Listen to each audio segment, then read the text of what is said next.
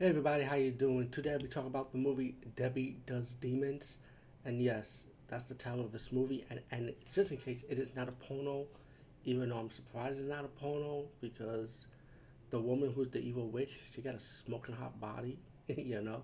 But actually, my take was those two actresses with the tattoos, the nutty chicks.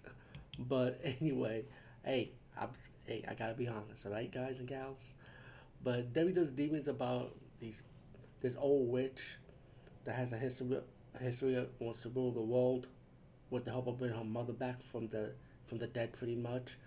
And you got as years went by, you got these four people decided to play with the Ouija board, and they raised the witch, her spirit, from the grave, and now she's up to her plot to bring her mom from the dead, and to rule the world pretty much.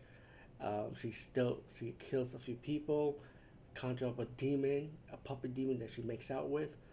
Meanwhile, the two survivors, I mean, had to go to a friend's house. Excuse me, one survivor, my fault. The nutty chick with the tattoo had to go to a friend and try to contact a horror hostess called called Debbie, and she has a phone number.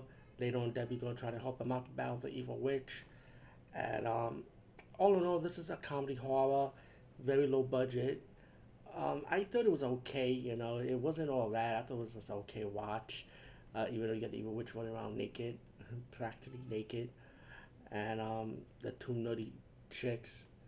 I like how they act comedy wise. They both look the same. I wonder if they were sisters in real life, because they look the same. They both have glasses. They both have tattoos, and they're both cutie pies. But hey, I'm a guy.